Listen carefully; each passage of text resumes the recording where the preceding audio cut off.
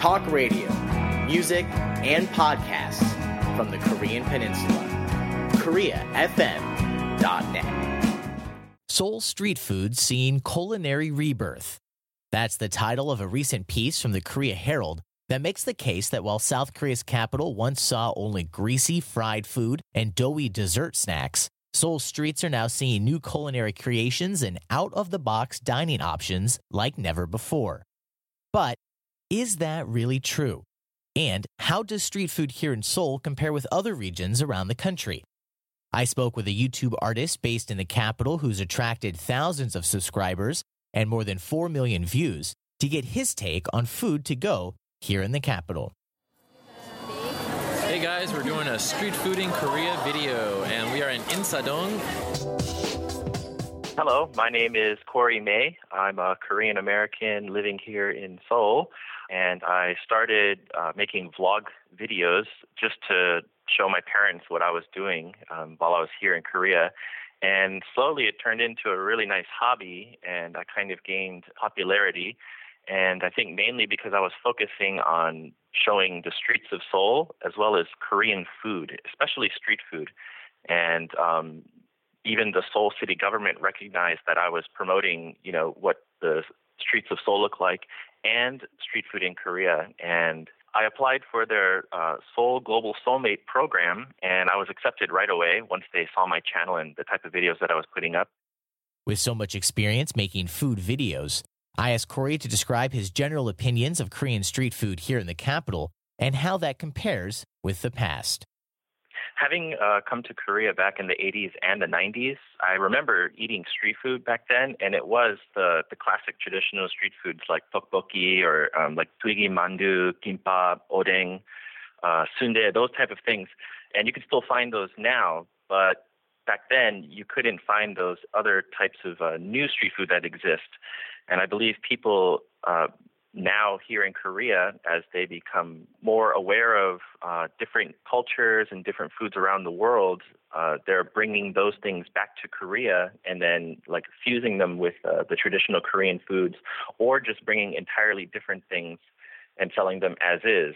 I think it's really great. It's a very nice way to create a bigger variety and create more interest in Korean street food culture.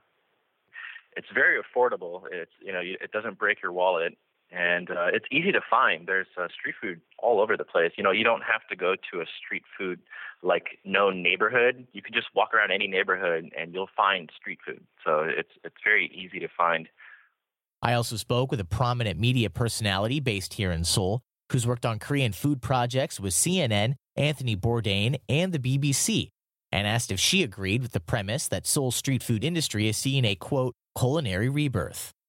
My name is Sue An, and I'm particularly interested in the food scene here regarding street food because I've actually done extensive research, having traveled all over this country to try to find the best street food so I can report it for the publications that I work for.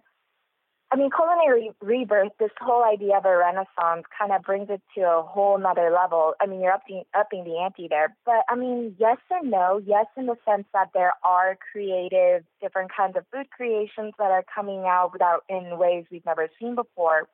But to say that Korean street food was, restrained to those kind of categories, I think is very limiting because maybe in Seoul, perhaps, but I mean, if you go to other parts of the country, there's so many other varieties of street food that do not come in a fried form, that don't come in a dough form.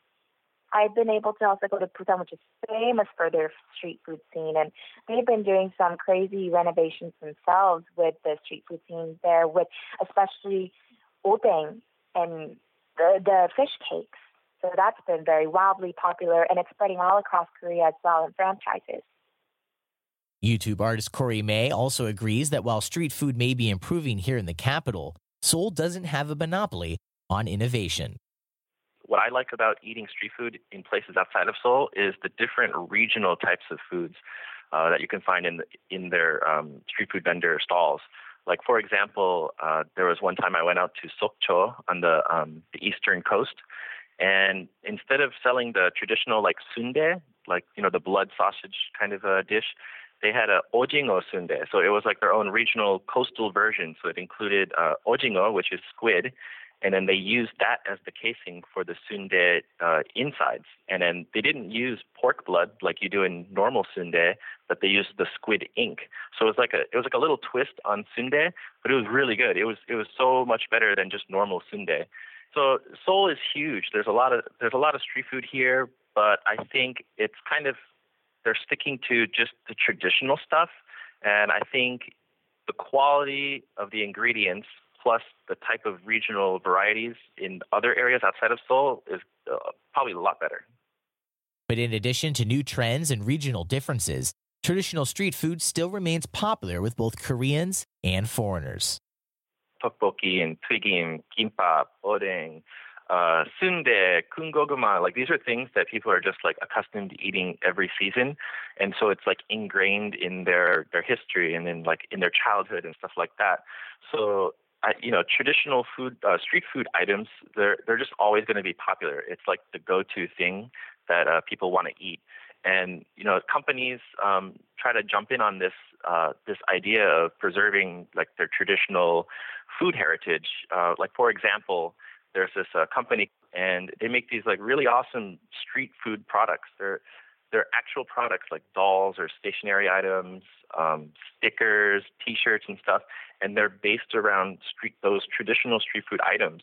And my fiance and I, we have a subscription box called Korea Curated, and we're actually sending these traditional street food items, these dolls and stuff like that, around the world. And it's because people around the world are showing a lot of great interest in traditional Korean snacks and food, and especially street food. And while interest may be increasing in both old and new styles of street food, Korean food reporter Sue An says more attention needs to be given to making sure the food that is being sold is safe to eat. I mean, the thing that really turns me off against street food a lot of the times when I see them is when they tend to use the same gloved hands to, give me my food, and use that same, glove to touch all this kind of Korean won and money, handling money and food with the same hand.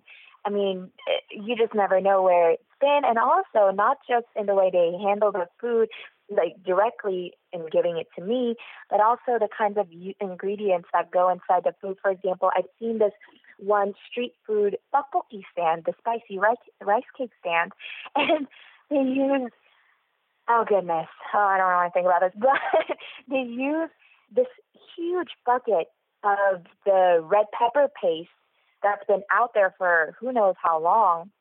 And I could actually physically see some specks on the side of the huge bucket tin, and we even within, and they would just stir it all together and just plop that onto the big old tteokbokki pan. And I was just so turned off by that. So I hope there are more regulations by the government mandated to try to increase the food safety here.